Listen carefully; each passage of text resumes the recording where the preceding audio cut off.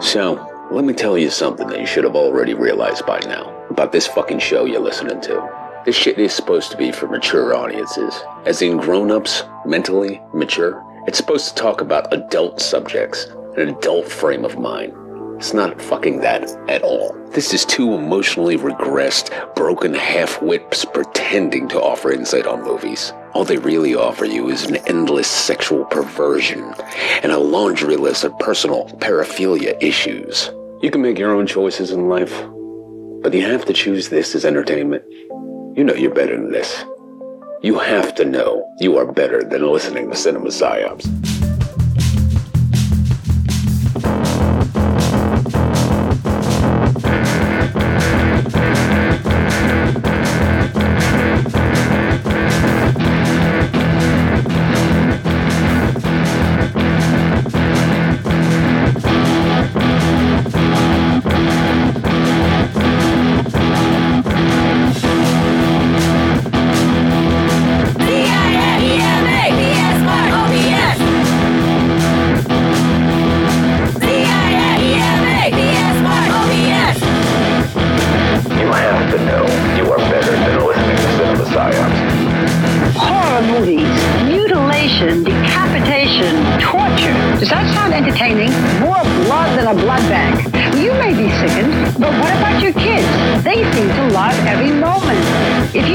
Disturbing, just wait, because there is a whole other dimension.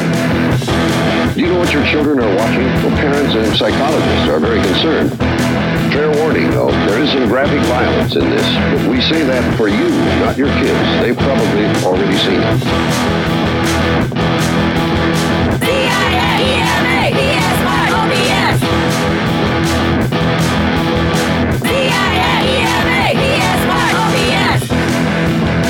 You have to know you are better than listening to Cinema Psyops. I like gore. I love blood and guts and stuff, you know. It turns me on, you know, ever since I was a little kid. I love the feeling of being scared, you know. Kids call them slasher or splatter movies, and they get together to watch them at Gross Out parties. The movies are extremely violent, sexually provocative, and have graphic displays of mutilation. I see them with my friends, and we see who can keep their eyes open the longest. Slumber Party Massacre. That was a classic. This guy just goes around killing people. That's the plot of all scary movies. CIA-EMA! PSY-OBS! CIA-EMA! PSY-OBS! You have to know you are better than listening to Cinema Psyops. Kids get the movies from the horror section. Most of the violent movies are rated R and aren't supposed to be seen unless you're 17 years old. Others are made directly on videotape and bypass the rating system altogether. CIA-EMA! PSY-OBS! CIA-EMA! PSY-OBS! CIA-EMA! PSY-OBS!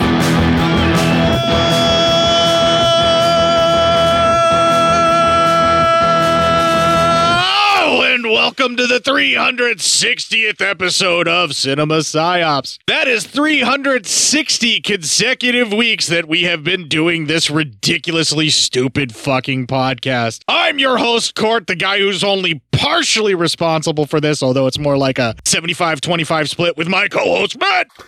Oh my God.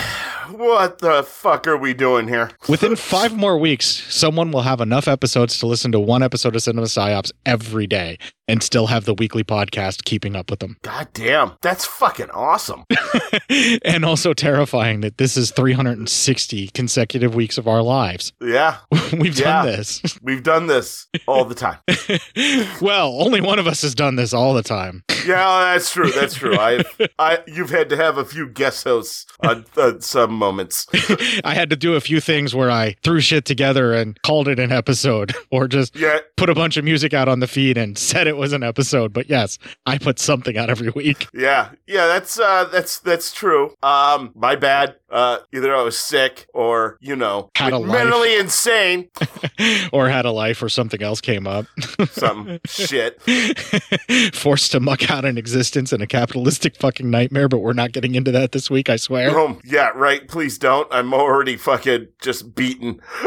Yeah, I apologize for my voice being in Kathleen Turner Overdrive. Unless you find it like really hot, then you're welcome, everyone. Actually, it is kind of hot. I mean, I'm just telling you. Yeah, well, the wife has been cooped up for far too long since her knee injury, and she was begging and pleading to get out and do things and have more of a life, because apparently being stuck with me reenacting Kathy Bates' best moments in misery is not something that she wants. Well, let me just tell you something, Mr. Man.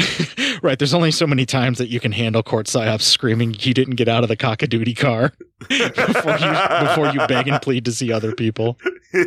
And we did. We even saw each other yesterday. Well, Jesus. yeah, twice in one weekend. And the reason that my voice is all fucked up and my sinuses are all jacked up is I spent time outside, which is not something I recommend ever doing in Nebraska, ever. Dude, yeah, my eyes were all goopy this morning and everything. And holy shit. On top of the unbelievable pollutants in the air from the tire fire still burning out in, what is it, Edna or wherever the fuck that is? Something like that, yeah. Yeah, there's just the weekly whatever blows in from wherever else in the plains, yeah. Yeah, right now it's, at least in where we're at, I see constant cotton around. Although another guy who I know was like, I saw on the golf, he's a golfer, and he was like, everything on the golf course was just pollen, just coating the ground. I'm like, oh, that's great. Nothing but cotton and pollen flying around here. Yeah, so my lungs, my ears, everything's all jacked up right now, and my voice is in Kathleen Turner Overdrive, so please enjoy. Yeah, right? It's going to be a good time for everyone. But for this week, we are actually going to be talking about, I double-checked, it's the last Shizumu grudge film, or Ju-on, or however you want to phrase it. So this is the last one that we got for Shizumu, at least for the foreseeable future. I don't know if he's ever going to come back to the genre or not, and from what I could check, it doesn't look like he does any producerial stuff. I think he just kind of was done with this one, and this definitely feels like sort of an ending of the story, like this is it.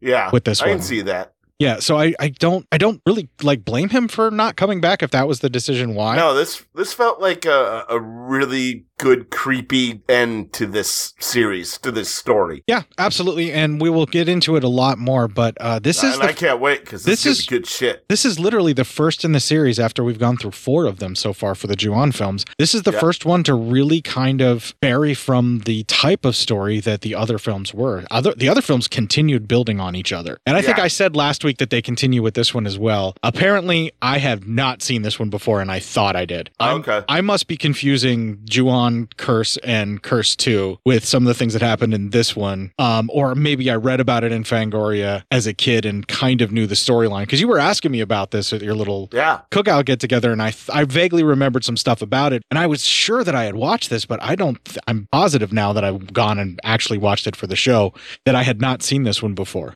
But the parts of the storyline were very familiar to me, so I wonder if maybe I caught pieces of it on cable, because I remember a lot of the stuff. There's some schoolgirl frights in this one that I vaguely remembered seeing. So I think I've only caught parts of it before watching this week. And I had said something about how they continue to ratchet up, and we will see whether or not my feelings are that they did in fact continue to ratchet up while watching this film or not, because my memory of watching it is clearly not as clear as I thought it was, because I'm positive I haven't seen all of it, only pieces of it before. It feels ratchet up to me.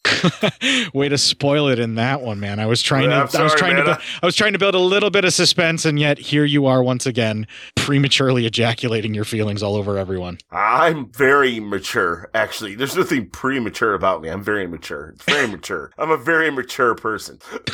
Yes, because everyone I've ever met who is really stable and a genius and mature has to constantly tell us that they are. I'm very mature. Thank you. I'm very, very bigly mature. I'm the most mature person you'll ever meet. Believe me. Believe me, I'm the most mature, and I have all these beautiful words.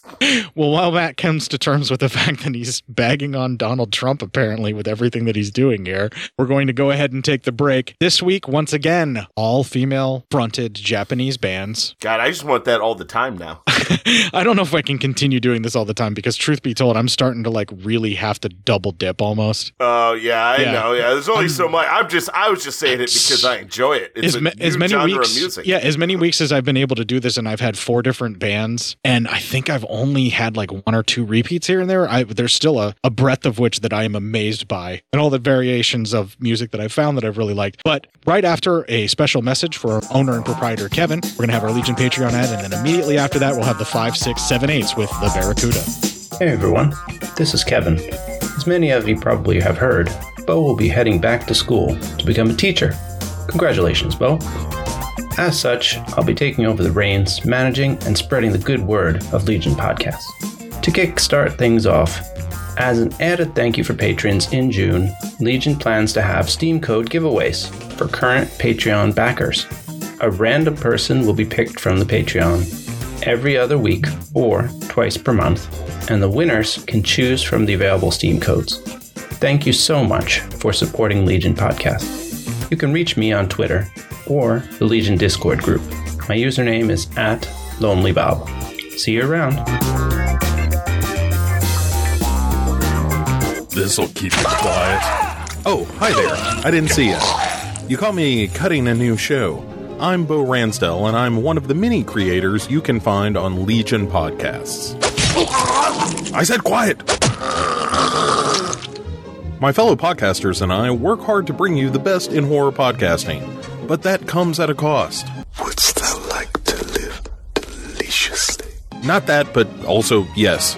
No, what I'm getting at is that there are server costs, costs for good microphones and software for editing, all the things that make our shows, fun to listen to. And you can help. If you're enjoying the shows on legionpodcasts.com or in the Legion Network available on iTunes and Stitcher, just about anywhere you can download a podcast, really, you can help us out and get a little something for your trouble at patreon.com/Legion Podcasts. For just $2 a month, you get a pair of movie commentaries exclusive to Patreon, and for $5, you can also join us for a monthly screening of a movie. All of that available on patreon.com/Legion Podcasts. We appreciate it, and thank you for listening. Now, back to the cutting room.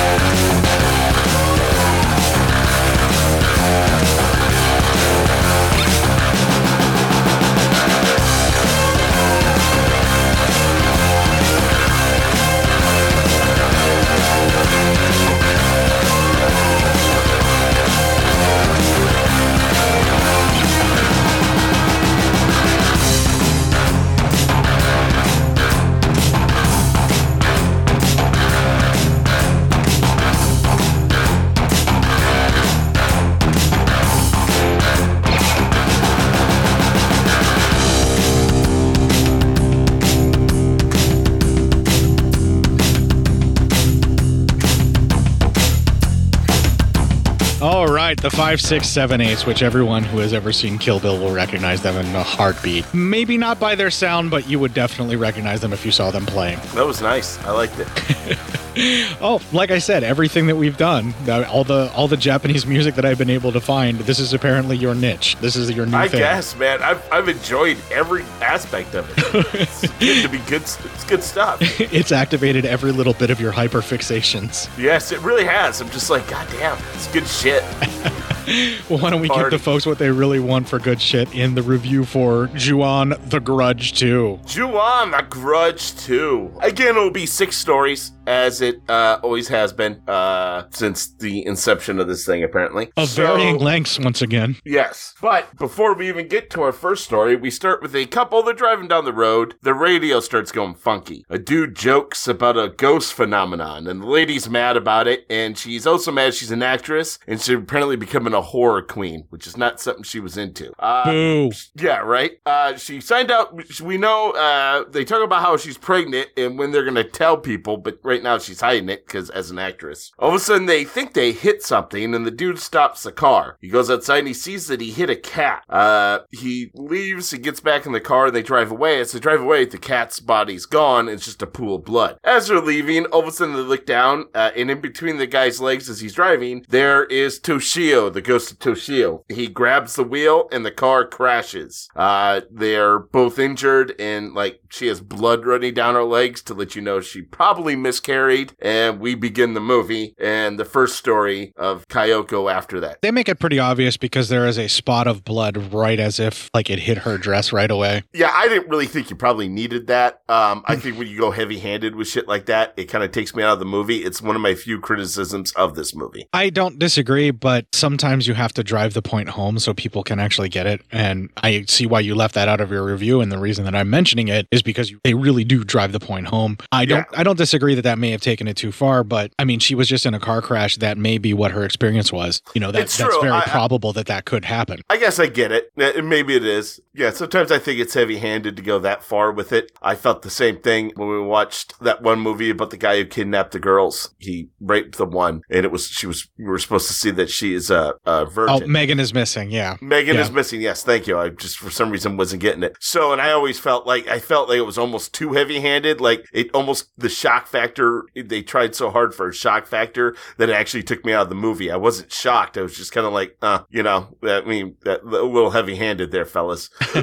Yeah, it offended your sensibilities. I get it. We can move on. All right. So we start out with Kayoko is the first story. Well, we see and this is the actress from the beginning, Kayoko. She is leaving the hospital. Her boyfriend is in a coma, and she visits him, and his parents are there, and they're all very sad about the wreck, their son, the loss of their baby. Everyone's really just heartbroken. Some real gut-wrenching fucking shit in this. Yeah, that was hard to watch. I almost thought that was more effective than the blood thing. That really kind of, the actress who played the mother of the boyfriend did a really good job of conveying some really kind of hefty shit, and not over the top either. Just, that's how you would think a mother would be. That kind of grieving that she does, because she does kind of blame her son, and then she blames herself. Yeah. And they never blame her. So, yeah, and the father really blames the son. Yeah, and I mean, they really lay it on heavy, and the mother is just so apologetic and just openly weeping of the son whenever she drops down and places her face, basically buries it into the stomach,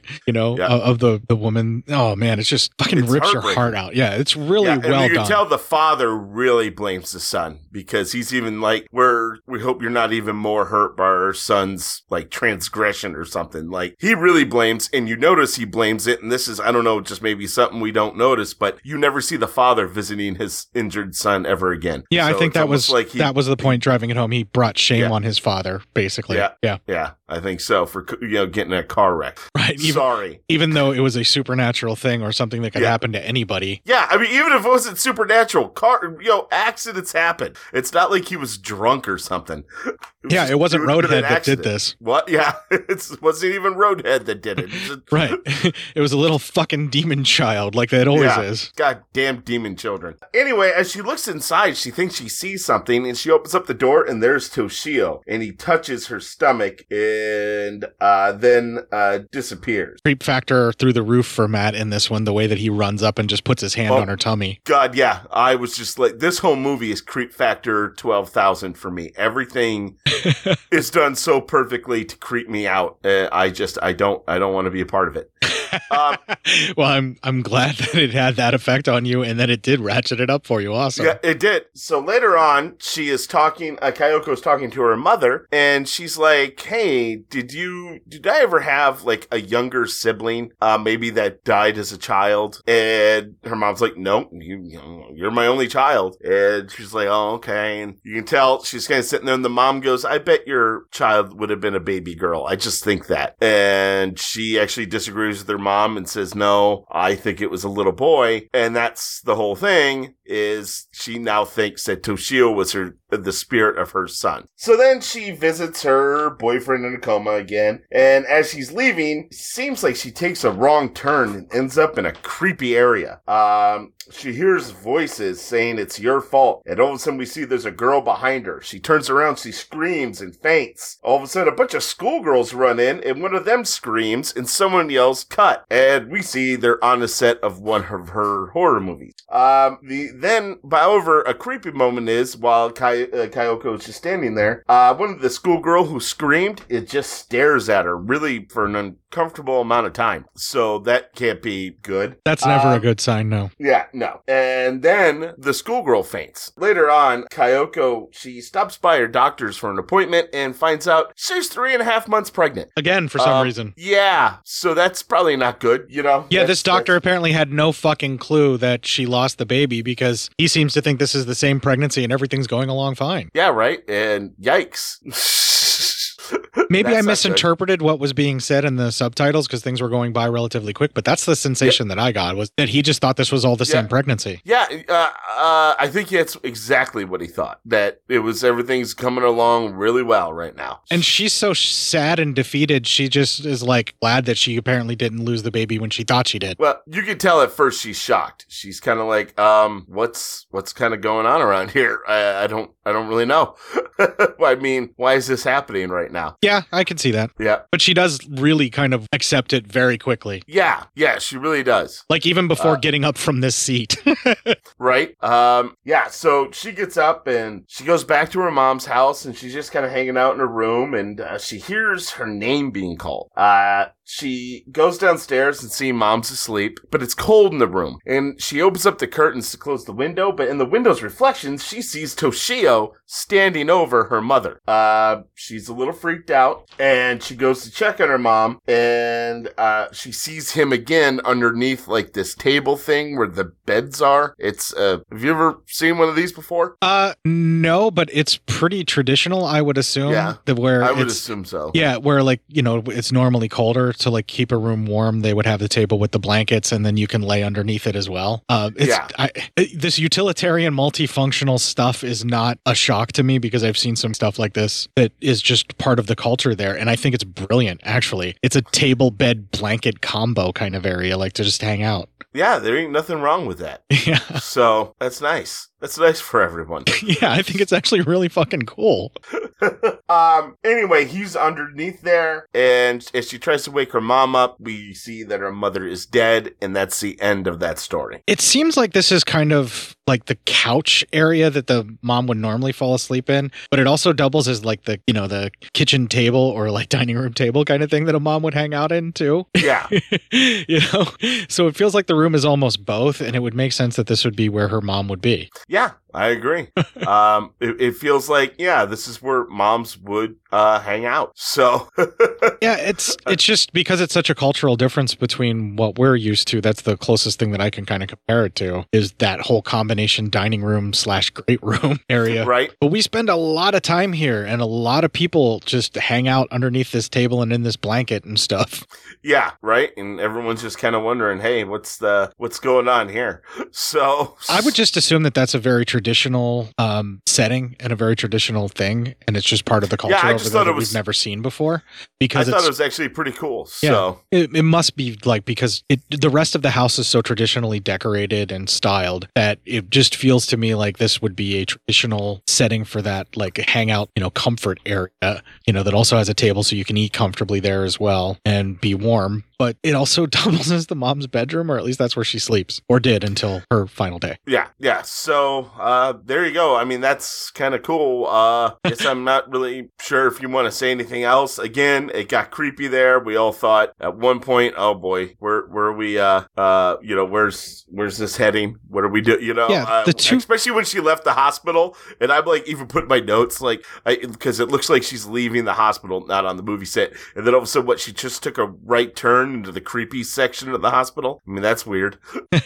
There's a lot of jumping around in time and space in this film, and people walking into areas that they didn't intend to. And it feels almost like Kyoko's sort of world, or that grudge curse, is affecting places, you know, like that are like it's following the people, but it's actually like just transforming the place into her version, almost like a Silent Hill world where, you know, the rust comes up and everything's transformed into the nightmare realm. You know, yeah. Like, it does that a couple times in the movie, and this is kind of the first hint at it. But what we're actually seeing is Toshio has been bound to this woman and just just been following her every step of the way and Yeah. doing And all. we're going to see how. Because, yeah, again, this story jumps in time. Right. But the interesting part about it, though, is the characters are actually experiencing it now, where part of their existence is actually shown as to what I was suspecting it was going to be in the last film. We're actually shown that what one of the victims actually experiences as a ghost, right? We're actually shown what it is. Yeah, yeah. And it's a new way for all these victims to what we're seeing from their side of it, of how they are haunted, I guess. Yeah, how they become a haunting presence, how they end up unwittingly marking the next person near them by passing the curse on. All that kind of stuff. And it doesn't quite make sense at the start of the film because everything seems like this is a very specific targeting that is happening. And it's very specifically like this actress has basically just been an anchor point and they're hunting everyone around her. Yeah. And then the But pregnancy. we don't know how she became this anchor point. You don't even know because we've always seen how everyone else has become an anchor point. Right. But it definitely has something to do with this pregnancy that's mysteriously there after she miscarried from the car accident. Yeah. So there's a lot of stuff that's up in the air as far as what they're trying to do storytelling wise. And I think we hit all those main points while also obsessing over that table bed combo thing that we're both trying to figure out how to design ourselves. I know, right? I want that in my life right now. That's just a cool little thing to have. Table bed blanket combo. Yeah, absolutely. I mean, that is just convenient. We can move on to the next story, man. All right. Tomoka is a young lady reading lines for a television show about murder and everything.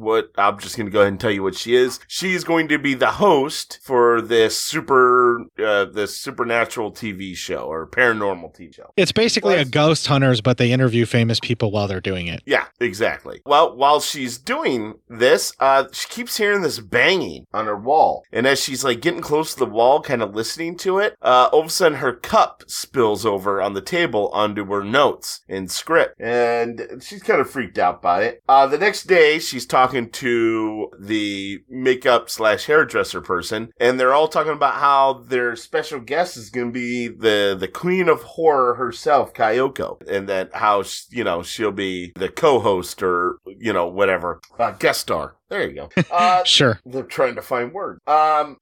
Words are tough when tired. Yeah, right. That night, she gets home, back to her home, and she sees this, shadow figure standing in her living room. She thinks it's her boyfriend, but she looks down, doesn't see his shoes at the door. I just want to point out that he's too far up to the ceiling to be standing anywhere, but she thinks he's just standing somewhere. Yeah. That's exactly it. That's exactly it, unfortunately. So she looks back up and no one's there, and she's like, she must have seen something, turns on the lights, and she just goes about her night. The whole time the score is just slowly ratcheting up the tension of what's happening in that room. Yep.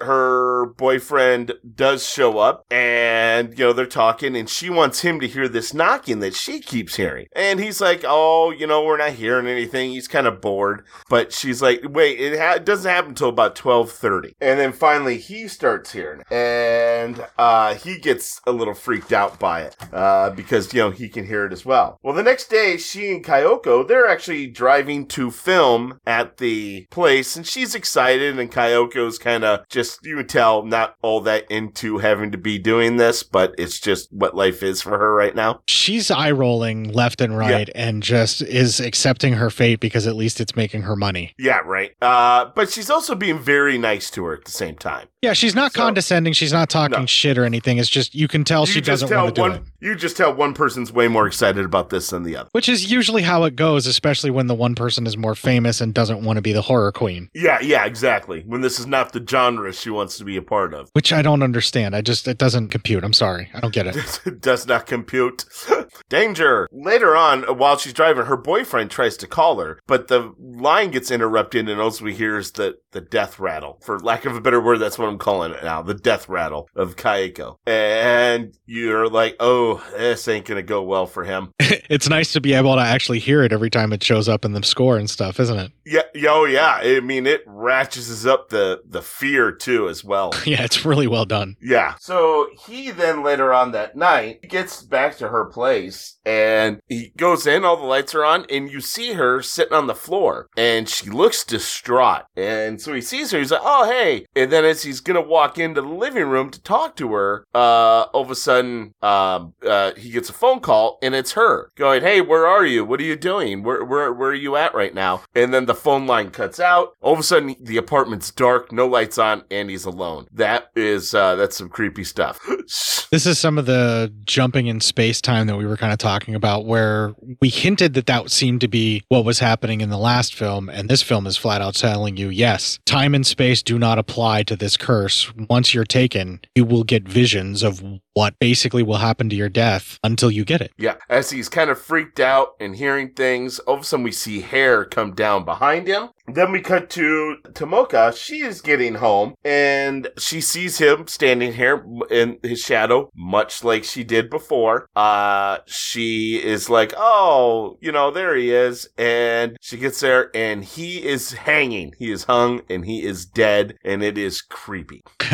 We do kind of see him get hung by the hair, too, and pulled up and we and knew killed. that he was getting hung by that hair. Yeah, but we just to say it out there for the folks that may be listening to this and not have seen it, we watch him get hung by the hair. Yeah. And then the hair is still there all across the ceiling when she comes in and sees him. And it's absolutely horrifying. Oh my God, it is so sad. You wouldn't think that it would be. Like the description of it, like when I'm telling you that there's hair all over the ceiling and he's hanging from a knot of hair that's tied around him from the ceiling dead. Yeah. And he's rocking back and forth when she comes in and sees him. And like the realization of what it is that she has seen and what that means and where she is now, played across that actress's face in this sequence is so fucking heartbreaking that even though part of me is like, that's stupid. It's just hair across the ceiling. That's so fucking dumb. Even though that is the case, that I have that knee-jerk reaction, the way the actress plays it, I'm like, yeah, of course, if this is what you came home to, you'd be terrified.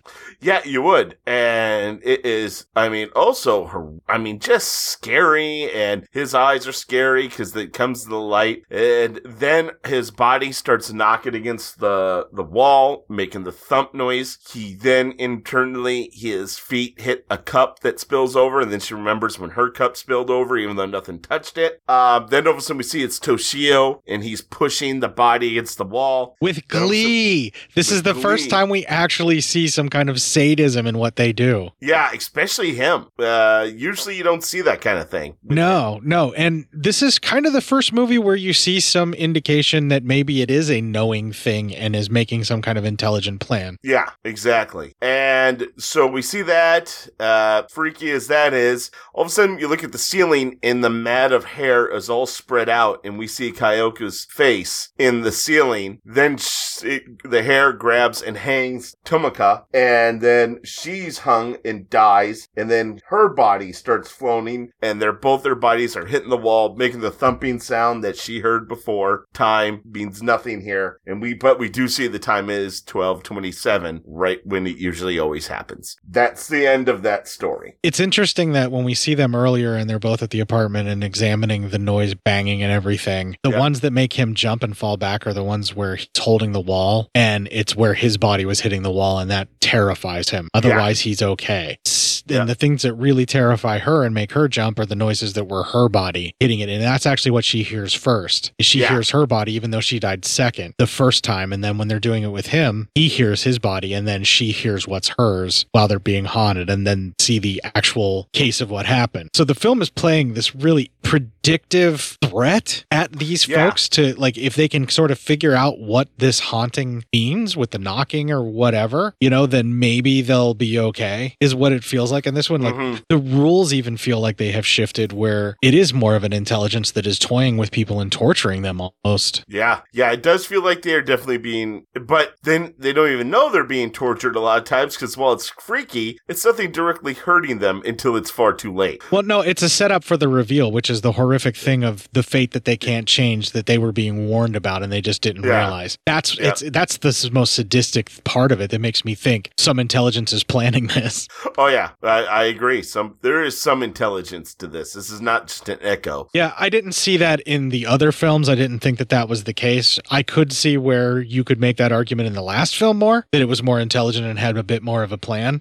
And in this one, it very clearly has a plan and is very intelligent and very sadistic. It's scary as shit. Yeah, they've gone full fucking evil in this one with the ghosts. Yeah. Like, this isn't just about vengeance anymore. This is just thrill-seeking fucking sadism. Yeah, Yeah, right? It's some fucking horrific way. By the way, thanks, dude, originally for causing this again.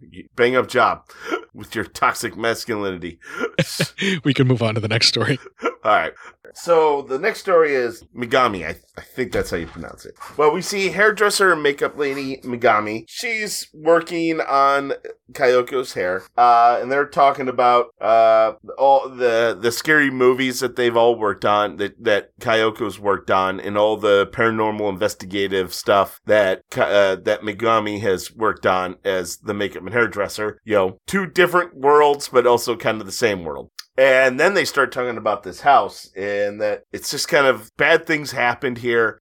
There's a stain on the room floor. The room they're getting ready, we all see it's the murder house. This is now how they're all brought together, and this is how the curse is passed to them. The paranormal investigation is the murder house. Which we kind of knew was going to be the case, but I mean, you kind of knew where this was coming. Right. You knew that's where they were going to be, but the film was just kind of edging you to get there. Yeah, exactly. I love the fucking full-fledged reveal of the murder house that they do too, where they sweep through it right as soon as you realize where you are, from that fucking stain. That's really well shot. Oh, yeah. And then she, again, looks at the stain, and you're like, oof. And she's creeped out by that stain.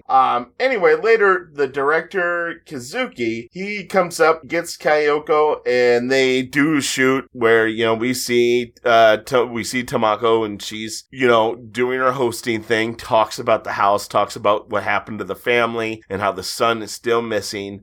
But it talks about the husband killed the mother, all that. As they are walking down the stairs, which is, usually where we see Keiko crawling down, as they crawl down the stairs, one of the sounds guys like, holy shit. I got some weird sound, and they determine it's coming from Kayoko's. Yeah, not Kayoko. It's Kayoko. Yes. Kayoko. We have two. It's very similar. Same. Yeah, it sounds very similar. You're not wrong.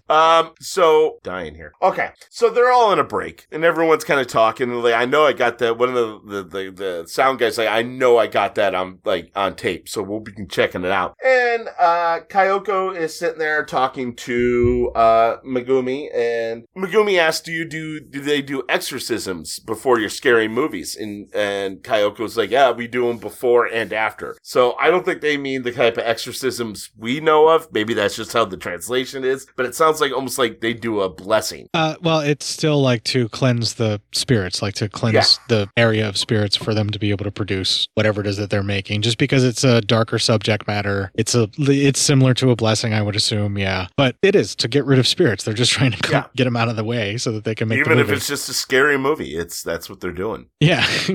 I would imagine that anybody would do the cleansing of the spirits, but the reason that they're bringing this up is to point out that this show doesn't do that.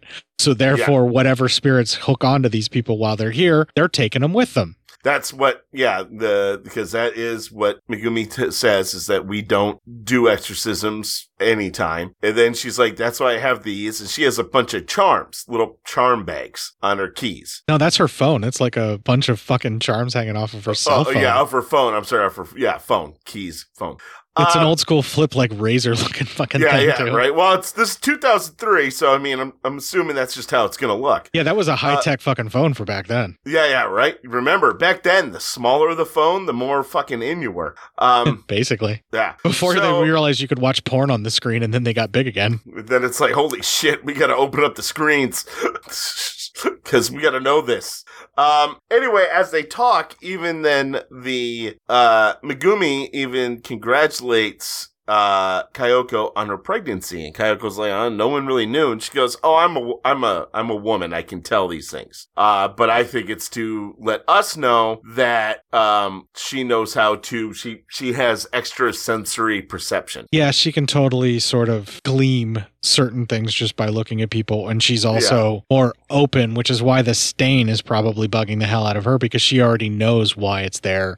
And it's not just because this is a murder house that she knows why it's there. She just can sense it, and that's why it feels wrong to her. Yeah. she actually gives Kyoko one of her charms, and Kyoko thanks her. And it's very nice. Again, it's something that Kyoko, you can tell, is a very nice person, and she even feels like it's not even like a fake thank you. She's actually truly, genuinely grateful for her giving her that charm. And then the director comes over and asks Mogami, she goes, hey, you see things. Can you sense anything about this house? And that kind of pisses her off, so she gets up and leaves. Well, he does kind of talk down to her and is kind of trying to make himself seem cooler to the big actress while he's doing it. I think so. And it's also a little condescending. Like, he doesn't actually believe in any of this shit. It's just how he makes money. So he's like, yeah, don't you sense things? Almost kind of like, I know it's horse shit. It's all horse shit. Yeah, there's that too. And I've been guilty of treating people like that, so I won't comment.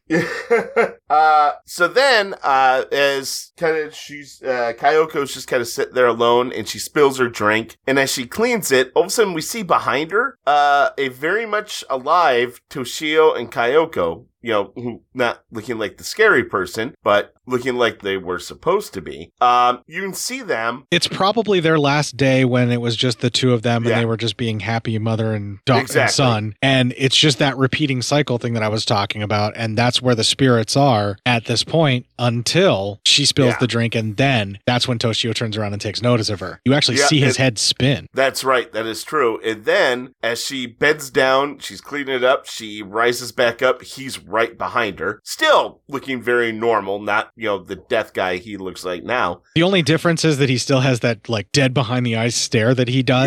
Yeah. It's just that he's looking at her, with that stare, but also as a normal, quote-unquote, dressed little boy. Yeah. So, anyway, then we see Megumi. She kind of gets a feeling in her gut something's happening, and she looks behind her. She looks, like, over towards where Kyoko is. She doesn't see anything, but you can tell she feels something's there. Well, and he was reaching out for her as she was standing up, so clearly he got a hold of her, and that's what she felt around her stomach. Yeah.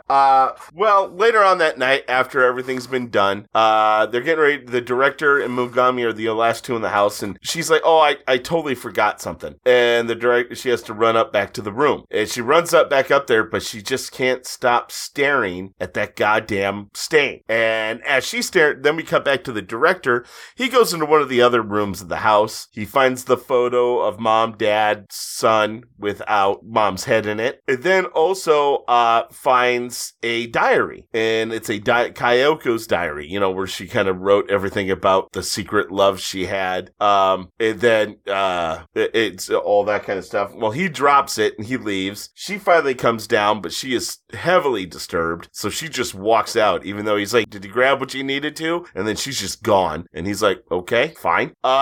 They get back to the main offices. She's putting stuff away in the makeup room. He's gonna start editing everything, and he's watching everything. And we see he's asleep at his desk while the film's going. And we're now at the part where they're walking down the stairs. And at one point, the camera's looking at it, and it's no longer Kyoko standing there. It's Kayako. And that's when you hear the death rattle noise come over, and that's what makes the sound man jump. You hear that death rattle, and it's scary as shit because you see her there, distorted. After that happens, when the camera guy flips, the cameraman went down. Well, that's where the shot ends, is looking down a hallway, and all of a sudden, more and more, we see Toshio walking out from the shadows, and he walks right up to where the camera is, and almost like he's going to come out of the camera itself, or the TV itself, when the director wakes up and all the screens go black. Yeah, that was fucking creepy as shit. Yeah, I was just like, okay, no, stop. I'm not liking this. I'm not for it. I'm not into things crawling out of TV screens when I'm looking at them. If I'm looking at something on a TV screen, I assume that it's far away from me and can't touch me. And I don't like the idea that those things can crawl through. So therefore, The Ring was a special kind of uncomfortable for you. The Ring was pretty uncomfortable. I was not a fan. I mean, I was a fan, but you know what I mean. Yeah, I get you. I got you, fam. So, now we go back to the makeup room, and you could tell Megumi is feeling something. I know I'm mispronouncing her name, I'm butchering this shit, but I'm at that point. We're trying here, folks. We're trying, folks. She feels something's off, and then like there's like a changing room sheet, a sheet where somebody could change behind, and it's moving. And then one of the wigs falls on the floor, and she picks up the wig, and she goes in that room, and she sees a stain on the floor. And then all of a sudden she notices the wig is growing rowing, and she drops the wig, and she falls on the floor right where the stain is, and is almost sitting just how that stain is in what she saw in the house. And then all of a sudden, she flashes to Kayako, how Kayako was like leaning up against a wall and just kind of rattling in that plastic bag, dying or already dead. And that was freaky. And then she snaps back, and she is now covered in blood and is bleeding, and she doesn't even know how. And then all of a sudden, Kayako crawls and grows from that wig. And you're just like, holy shit. And Kayako lunges after her and then attacks her. And that's the end of that story. It takes a long time for us to get to legit, just over-the-top horror that like this series had been doing pretty regularly before in every movie. Like, we have a long time of character building stuff and a lot of build-up and a lot of general ethereal spooky stuff. And I don't mind that stuff. It's just that, like, I was like, oh man, make with the fucking really creep factor of her crawling out of stuff or not everything. And the people hanging from the hair was pretty close, but I was still like, man, come on, make with the spooky. Come on, scare the shit out of me. And then this sequence happens, and it's just like one after another of her being transported and basically knowing and feeling what Kayako was feeling in those last moments in the death rattle of what the stain is. And, basically it's just where her body came to rest, and that's where all the blood pulled up on the floor below her or slowly dripped out of the plastic sheeting and bags that she was in while she sat there on that floor, which is new. This is a new thing that they've added just for this specific series, but every time they expand what may have happened to her or something that represents a moment of her death, it just makes it that much more horrific. And you just kind of go back through the litany of stuff you've already seen of what happened to her body before and after her death. Yeah. I was just like, oh my God. I mean, what are we doing around here? Yeah, and it cuts to the really grainy footage when they show her and she's like either dying or like that's just like the breath escaping her body after she's gone and just the body settling or whatever it is. That moment in that grainy footage where it just cuts to a vision that we're seeing, that we're being subjected to, you really get a lot of victims' views of like the things that they're being forced to see before they go and that kind of stuff.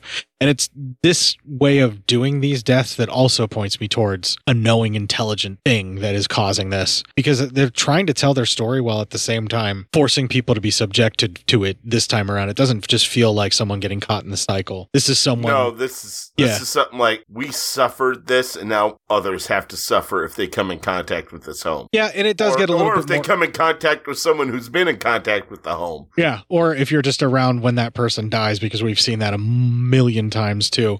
But it also feels like the curse is getting even more powerful every time. Like all this different stuff, like it's coming for people that were there for an afternoon in very brutal and horrifying ways. But then it's also killing people around them just because for whatever reason it's anchored. And we know it's the pregnancy. Let's not mince words.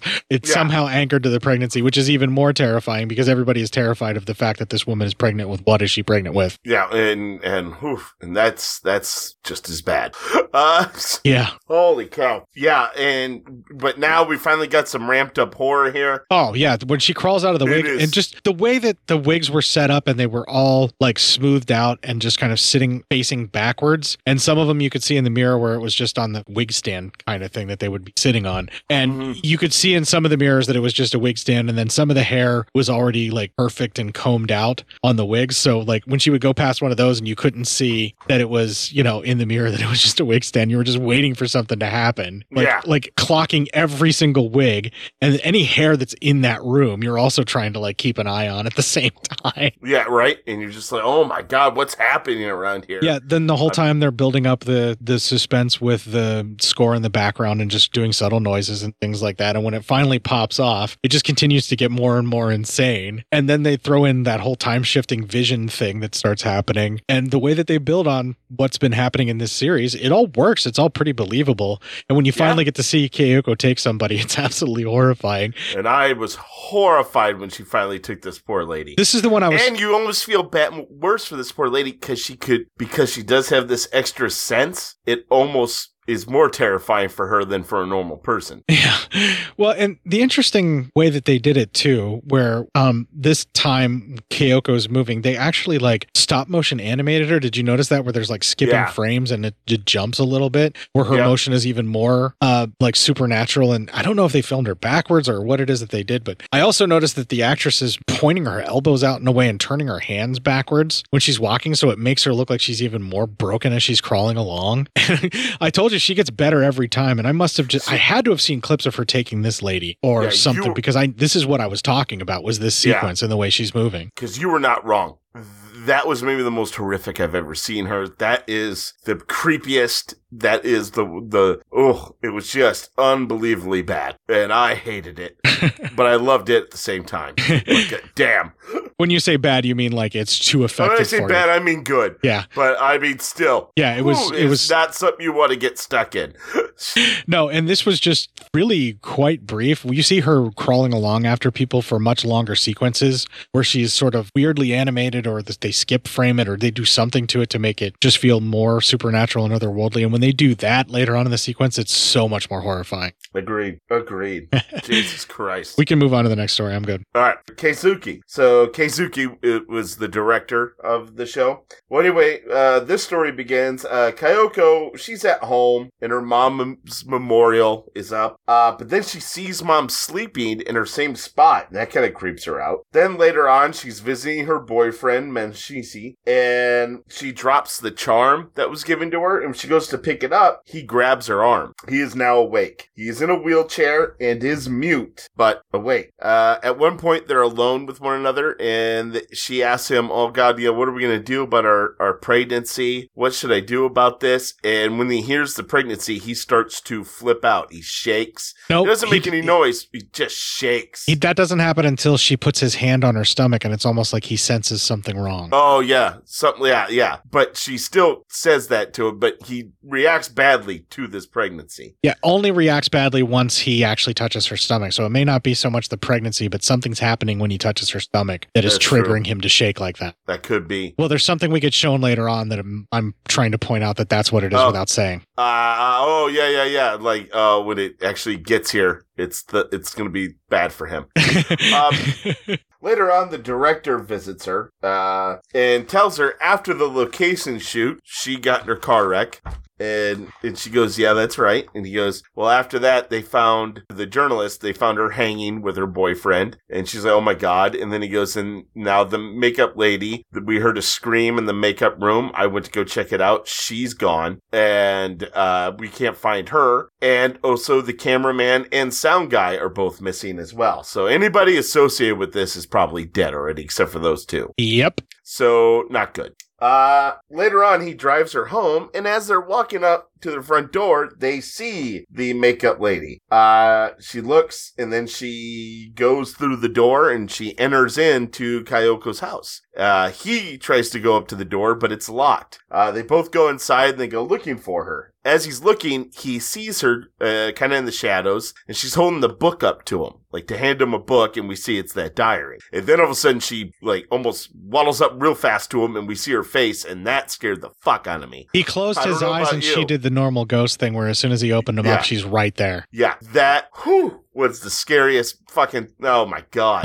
I'm going to have fun sleeping tonight with that one. Well, thanks. And then the movie does a jump cut where the guy jumps back in fear and she's gone, and then the book just drops out of nowhere in the middle of the air. Oh, Kayoko comes down and they talk about it, and she's like, so what is this? He goes, I saw this at the house. It's the woman's diary. And then they investigate more about this woman and the murders. And as they're looking through pictures, Kayoko sees a picture of Toshio, and she gets really scared because she knows that's who she's been seeing. Shades of the other movies revisited right here. Yeah. So later on, he's making copies of the diary pages, and then all of a sudden the copier makes the death rattle noise, and he looks and he's like, holy shit. not good because it's just her face getting larger and larger with each page. So he unplugs it, and I would be like, that's enough for me. I'm not using copiers anymore. Hope everyone's happy.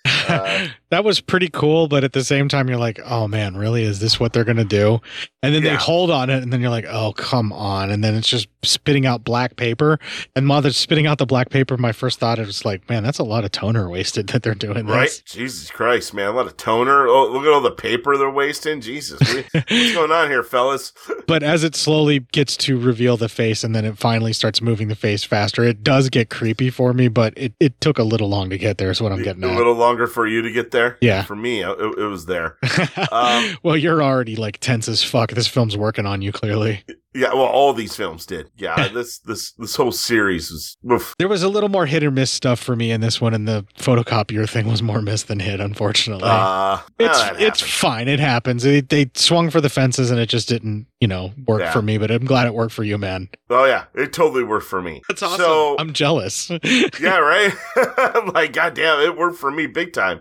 Okay, so we cut back to Kyoko, and she is asleep at that table thing, but she's like actually almost like you're asleep at a desk. She's resting her head on the table, and all of a sudden we see a stain on her carpet, and Megumi actually crawls from that stain, comes up and grabs her on the arm. She wakes up, and she remembers when her boyfriend grabbed her on the arm, just like that. So, geez, okay. I guess. That's scary in itself as well. So, cause then it's like, were they all trying to tell her something?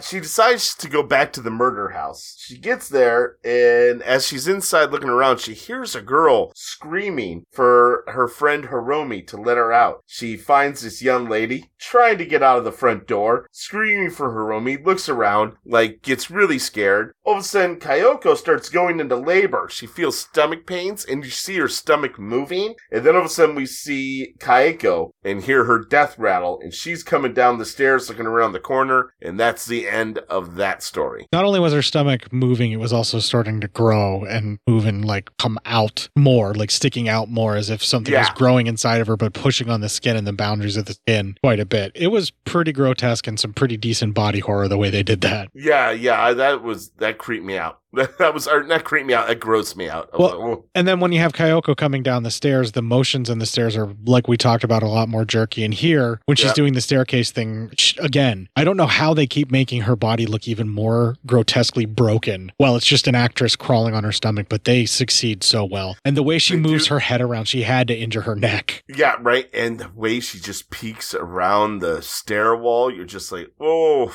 well, no thanks. Yeah, because she just sort of like drops her head down into position where it's just her body pulling herself along just enough for her head to sort of wiggle its way around to see who it is and all that. And then position her head in between the lats in like the staircase's handrail, like the little lats that are the support lats. She'll go in between them with her eye and just kind of stare out with her head hanging upside down or twisted around just up in the air and looking like it's hanging upside down. Oh, yeah. Oh, God. Yeah. Yeah. What do you do when you see that? I'll tell you what you do. You just fucking died. That's what you do. Yeah, it's really the pinnacle of the most horrific staircase descent is this long drawn out one. And not only that, they do it a couple of times where like it just keeps happening. You know what I mean? Yeah. Where we're jumping around in time, so we're seeing it from a bunch of different people's perspectives, and they really drive it home. And you think you would get tired of it and you'd be like, oh yes, I get it. But each time it's like even more horrifying. And that's the one I want to talk about. So let's go there. Yeah. All right. So we now go to the story of Chuchura, and we see like a trippy view of the city and streets, all that, and it ends up at the murder house. We see this young lady, the same young lady who was bashing on the door for her friend. She's in the house walking around. We see Toshio is behind her, and then all of a sudden she wakes up and she's in bed. She thinks it was just a nightmare.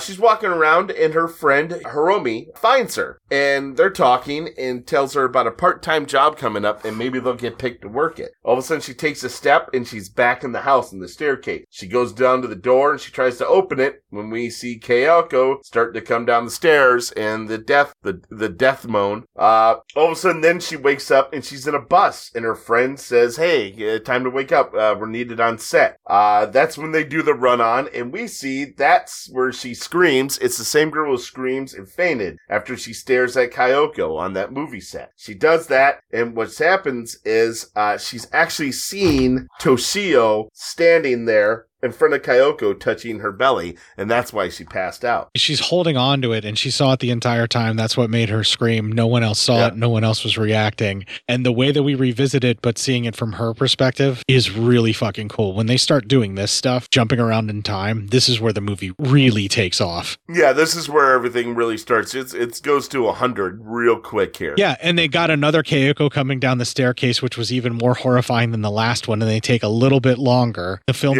finds a way to do it again later on, and you're like, oh, you think you'd be sick of it? You're not. You're not. Definitely not sick of it. That it just works constantly. Yeah. Now she's back in the house, and she hears a knock at the front door, and it's her friend Hiromi screaming for her. Trying to get the door open as we see Kayeko's coming for her again, doing a whole nother entrance. Again, you're fucking freaked out. The tension is unbearable. Then Hiromi actually gets the door open, but it's chained from the inside, and they're reaching out for one another. And we're seeing actually behind Hiromi, the director is walking up to the house. All of a sudden, the girl rips Hiromi's necklace off her neck. She wakes back up in the bus again, and she flips out because she's holding the necklace, so can't just be a dream. She runs into this bathroom, and she's in kind of like a stall. Hiromi's trying to get her to come out, wondering what's wrong. All of a sudden, she looks up, and there is Kayeko in there. By the way, while she was in the goddamn place, she kept dropping in from the house back into the stall, from the house into the stall, house into the stall. All of a sudden, she looks up at the top of the stall. There's Kayeko. She runs out. As she's running down the street, you keep getting flash, flash, flash. She trips. She falls under the street. A soccer ball rolls up to her, and it turns into Toshio's head. You would think that I would consider that completely stupid and just ridiculous and cornball, but it made me pop. I couldn't believe that it did. Yeah, I thought it was fucking cool. So but that does surprise me. I didn't think you would think it was as cool. I didn't know why, but like when the ball rolled in and then she looked away, but then she looked down and it was his head and he just had that same dead stare. I was like, oh shit. I guess I just wasn't expecting it and it got me. Huh. Nice. Yeah.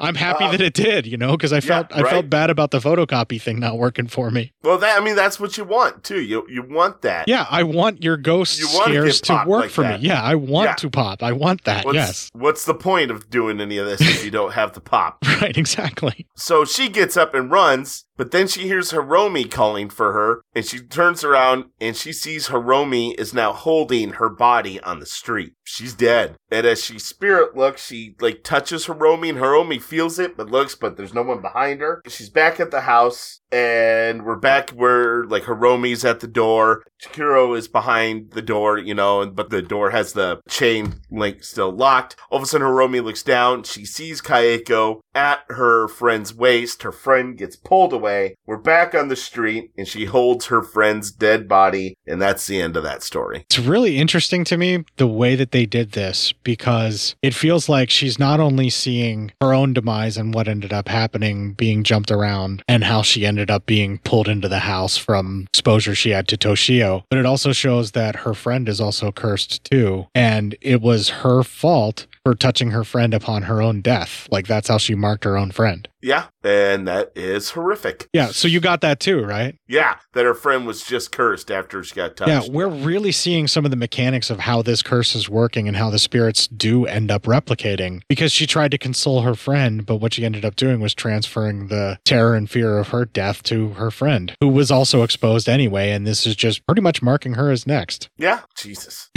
Now you feel bad. That's what makes this film work so well, is that you feel bad for the people, for the most part, that are being taken from this, because for the most part, in this movie, I feel bad for everyone. Yeah, because they just wanted to make a fucking show, man, and they just wanted to make some movies, and then boom. And they all seem like good people who are concerned for each other and all that, so it's really sad. Yeah, the director was kind of an asshole at first, but then you see that, he was just being a bit guarded that day, or just was a bit off, because he did really genuinely care about the people that he was working with. When they all started disappearing, it really broke his heart. I mean, why else would he investigate all of their disappearances and deaths? Exactly. Oh, Jesus Christ. Yeah, that's what works so the best about this, is it inverts the culture of caring that exists over there, and just shows how just by trying to take care of each other, you end up dooming and cursing each other. You really do, and it's fucking scary. That an evil would use that against you? Yes, absolutely. Yeah, right? And you're just like, oh my God. It's no wonder I equated this to a virus at the start of the review of these shows, of these movies. And that's not bad. I mean, that's a pretty good way to think on that. Yeah, we can move on to the next segment if you want. All right. Oh, the next segment. Yikes.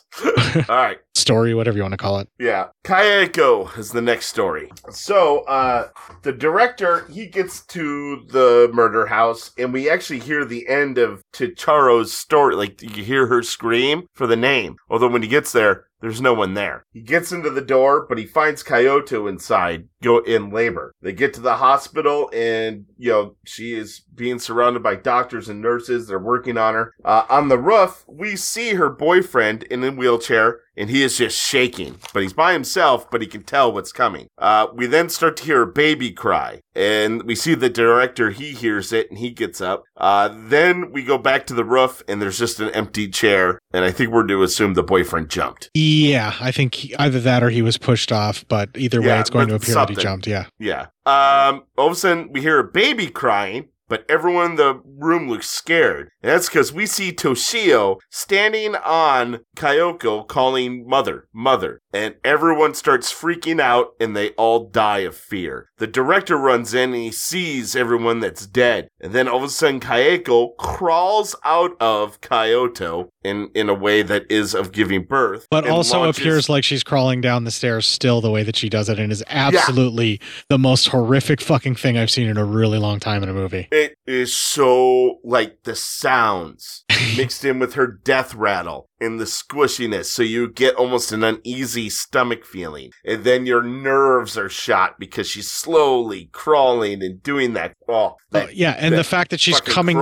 out of another woman, and they're both full-sized women, and yet there's blood everywhere, and it's really just the grotesque sound of just the mushy boot stepping into mud as she's coming out of the orifice. And the fact that it looks so unnatural, and it's so body horror, and then you also have the horror of her movements and the broken bones still happening. It just continuously becomes like this feedback loop of horrid visual, just wrong. Everything about it, like especially because they're doing the skip frame motion with the arms and the head as it's moving out, but everything else seems to be moving at a normal speed, like as what a birth would. It's so horrific.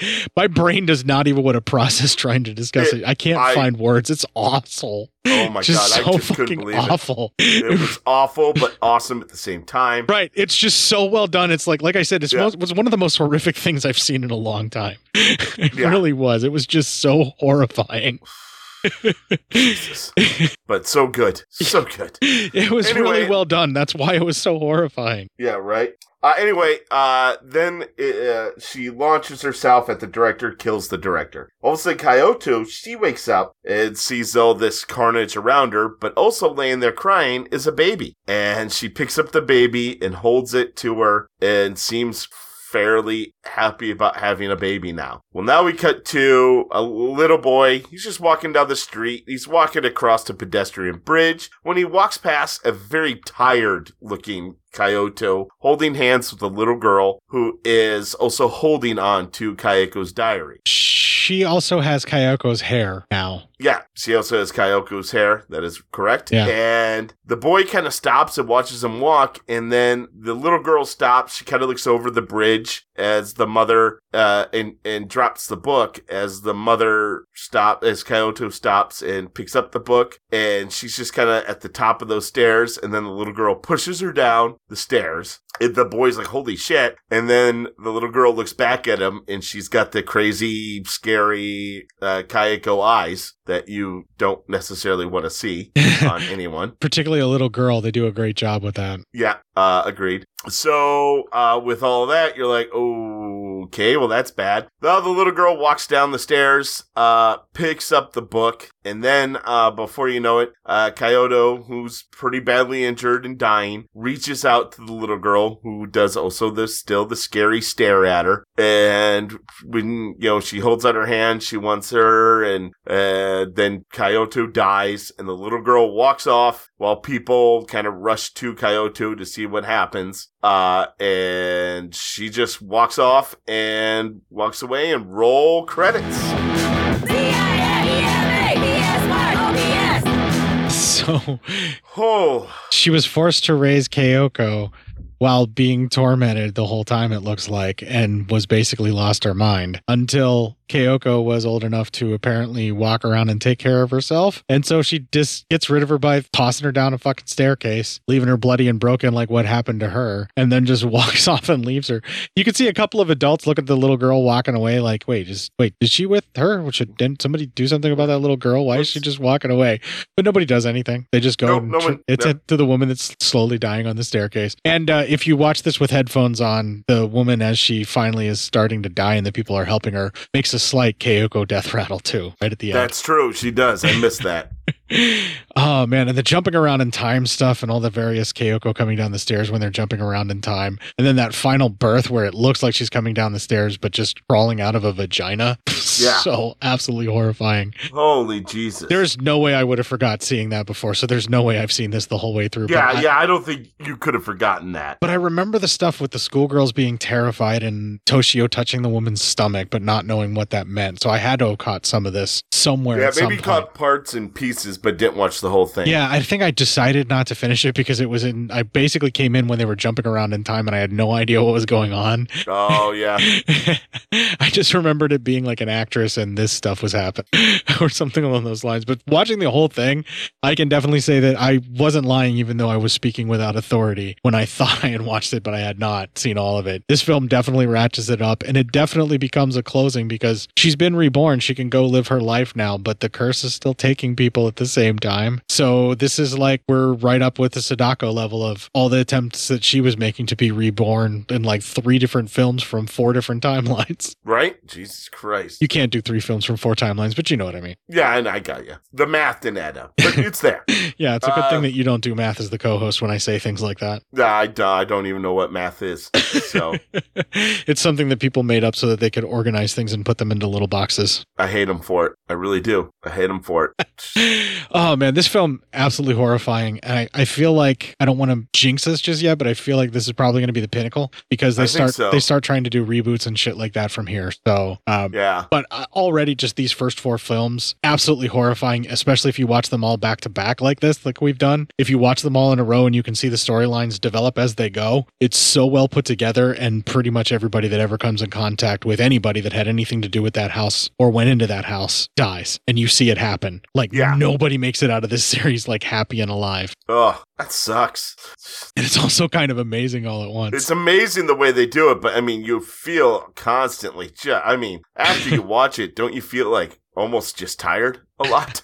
There is a certain amount of fatigue, but that's because of the way they ratchet it up and the way that they never let go of the tension. And it's a good tired because you're like, I mean, that's how you want to be when you're watching a show like that, you know? Yeah. Most of the time, whenever you finish up a scary movie, you just need a cigarette, if you know what I mean. And I think you do. Yeah, right. Just to have a good night of sleep. that nice release of it all. I've really got nothing else to say about the film. We expanded upon all the stuff that I really liked when we went there. Is there anything else you want to say about it before? I got nothing. No, it was really good. All right, let's do a quick news story and we'll call it quits for everybody. All right. All right. So we're going to take a break right now. We're going to play the band Scandal and the song Shunkan Sentimental, and we'll have some side news right after this.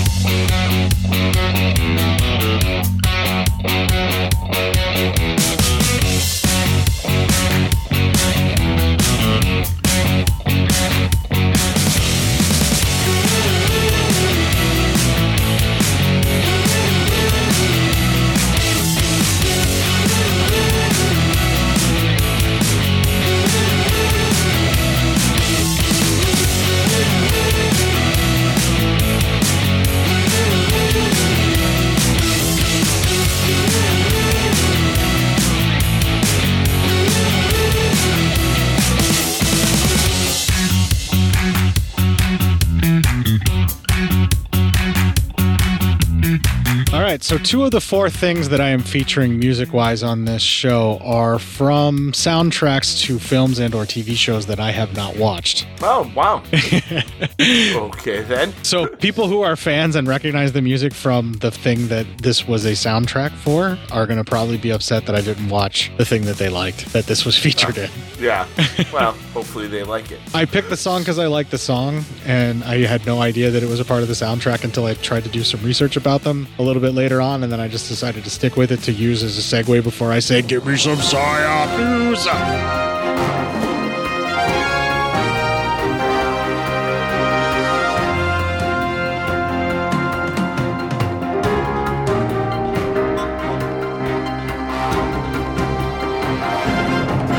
All right.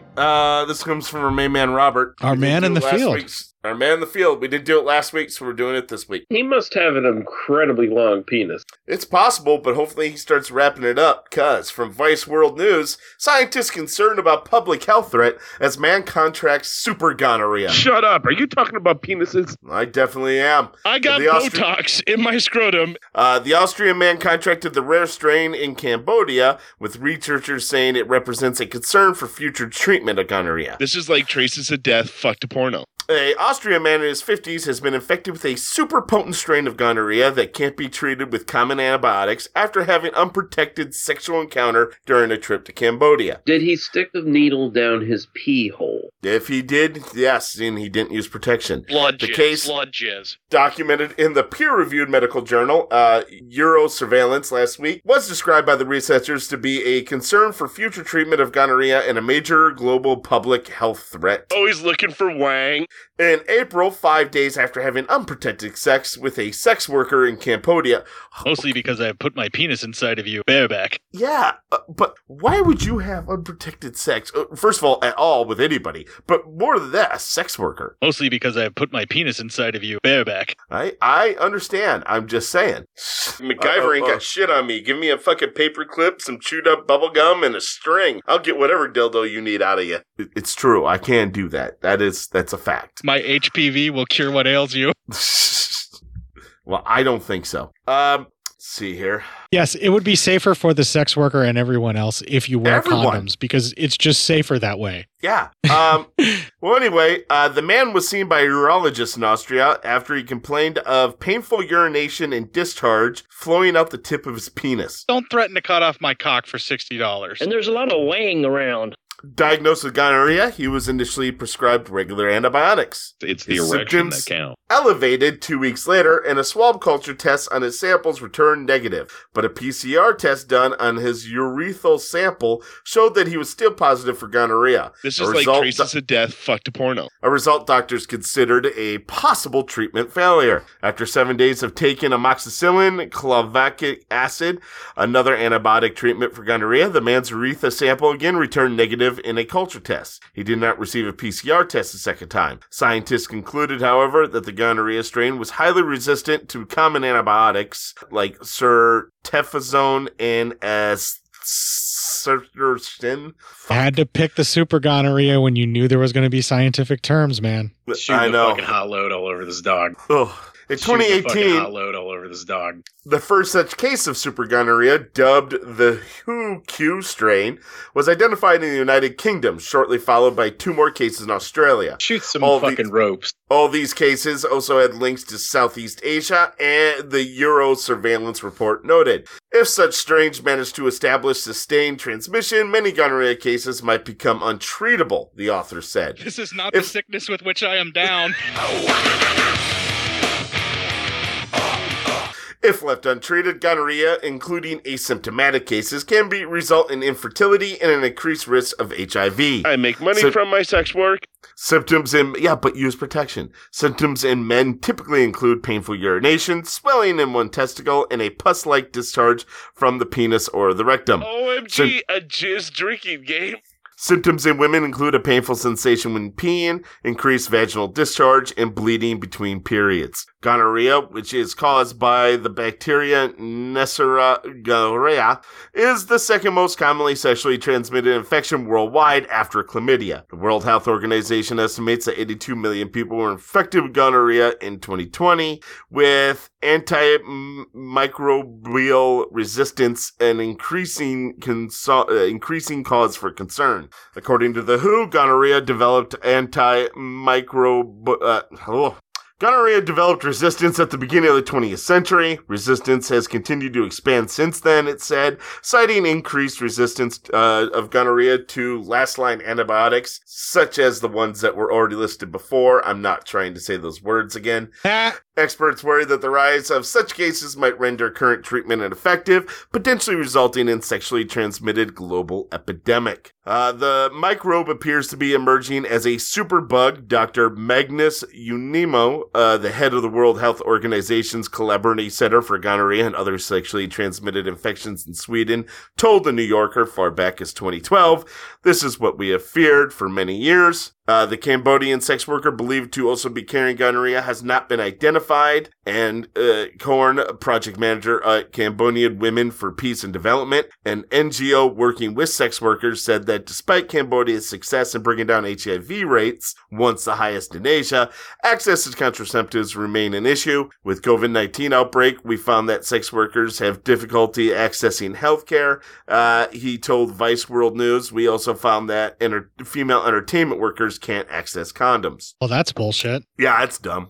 There's an estimated 70,000 known female entertainment workers in the country as of 2019, including sex workers and those who work in entertainment venues like massage parlors and karaoke lounges. These women often come from poor families and migrate to urban areas for work. So, careful out there, folks. Be safe. And let's get some of these sex workers the access to medical care and contraceptives that they'll need. Yeah, Jesus fucking Christ. That became a serious downer, all because you wanted to just tell a story about super gonorrhea, my man. Listen, man, when I see our man of the field, Robert, the man, post a story, I fucking read the story. That's all I do, all right? I see Robert post a story, I read the story. That's how this fucking goes. If you want a fear boner, that too. It's going to cost you some serious cock. Yes, that super gonorrhea is going to cost you some serious cock. It would cost you some serious cock. That's the truth. Yeah, definitely wrap it up, folks. Definitely. No shit.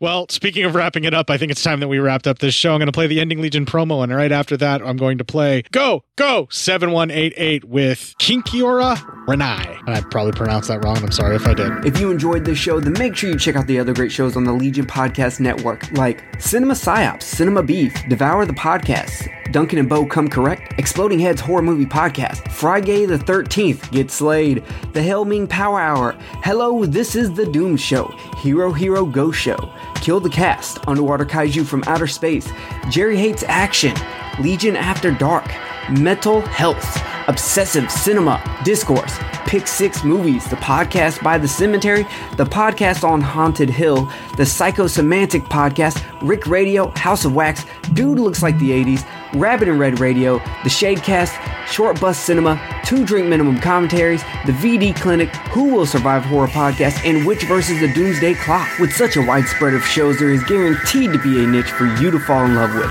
Horror, politics, movies, books, sex, music, commentaries, health, video games, kaiju, action, news, comedy, and opinions that would most likely get you killed in some parts of the world. We are proud to bring you some of the best podcasting in the world. Check us out at www.legionpodcast.com, iTunes, Spotify, Stitcher, YouTube, and any other dark corner of the internet where podcasts can be found.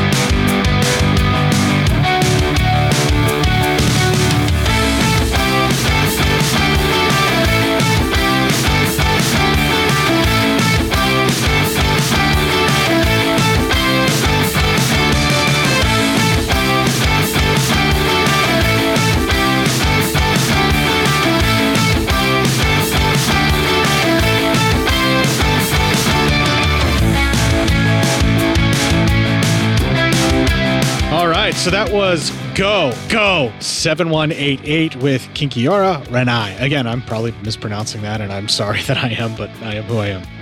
I am who I am. Deal with it. I'm trying, man. I'm trying. At least I'm trying. At least I'm trying. That's even without putting it in like phonetically, because I didn't have time today because, you know, we were trying to get this squeezed in with the holiday and all the other bullshit going on in our lives. But nobody cares about any of that. They're just going to make fun of me for fucking it up. Yeah, pretty much. That's just how it goes. Right. Well, if you'd like to find other instances where we just basically try to forget that we were fucking up and basically putting it on you to lay the blame on us, you can find all of those other instances that has happened the 359th previous times that we've done that on legionpodcast.com/cinema-psyops-podcast. We're also available in meme form as cinema_psyops on the Instagrams, where I post thrice daily during the work week for the working person during my working hours. All them working people during all your working hours. Trying to make your memes delivered to you in such a way as to encourage you to make it through the rest of your working day. Right? Jesus. We need help. Other places that you can find the memes, folks, if you don't want to know anything about having to do with that working bullshit, just go directly to our Facebook group, Cinema Psyops. I share everything right there. Yeah, good job. You even get extra special bonus memes in that group because I post things directly to the group without sharing it everywhere else. Oh, that's nice. And I do that as Court Psyops on Facebook because that's the easiest to find me. Of course. Well, the last thing to say is cinemapsyopscourt@gmail.com, where you can send me your various diatribes, explanations, links about stuff having to do with the Grudge films, anything that I got wrong, anything that I got right, nothing at all, because you just want to send me spam about what your company may be releasing and why aren't I covering it and why aren't I interviewing your actors or actresses. Yeah. What's going on with that? I don't know, but while you're out there working hard to try and promote your shit, kick the fuck out of this week and make it your bitch.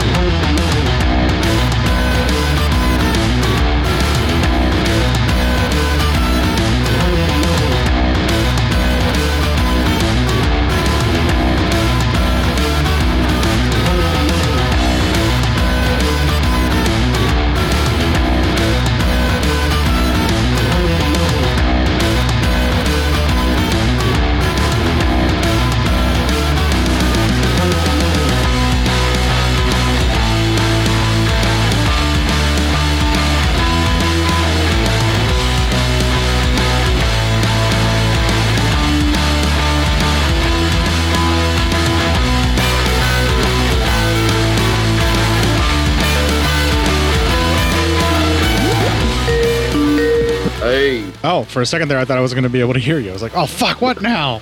Now what? Yeah. All right, you heard that, I'm assuming? Yep. All right, start recording on your side. Oh, shit, good idea. 1, 2, 3. All right, we're recording. Some fuck up. It's all on film or on whatever this is. Digital audio file? There you go. Yeah, so you're definitely the Blue Snowball. Waveform looks good. I'm looking at my counter. It just rolled over to 41 seconds, so I'm good there. And just give me 1 second. Just start doing like the ABCs just for me real quick. A, B, C, D, E, F, G, H, I, J, K. All right, good. You're good. I wanted to make sure that sound was only going into my Bluetooth speakers and not also coming out of the laptop speaker. That has happened before. I wonder if that may be that 1 week that we had the audio where you could hear me really well. No, it's I had it turned up, and I'll show you. I should have showed you yesterday, but I'll show you. The headphones were not noise canceling, so they didn't surround my ears. They're just almost like the old style Walkman headphones you would wear. So of course that's gonna have more stuff coming out. Yeah, it happens. It's no biggie. And you did hear this, right? Yeah. Yep. Okay, that's all good, man. We'll figure it out one way or the other. Cool. Well, and I just want to make sure it's so you have enough time to actually edit the fucking show. Yeah. I appreciate that. Like, I want to make sure it's not something where we're all getting fucked. Okay, well, enough of that horse shit. Let's do this final. Finally, oh my god, I cannot wait to get into this one. Right. Because, good audio file and all. Yeah, well, hold your water on that and let's just start the show. Yeah, all right. I'm sorry, I walked all over you. I was just agreeing with you. No, I was done. We're good. Okay. And also without, Bollywood type music playing in the background constantly, it actually, the creep factor, went. I did get you a better print of the other film so you can go back and enjoy it at your leisure. Yeah, I can't wait to do that because, yeah, you told me that. Oh, thank God, because I need to watch that. It's so much fucking more terrifying. Oh, yeah. So, anywho, and then they go to check, the other, sorry.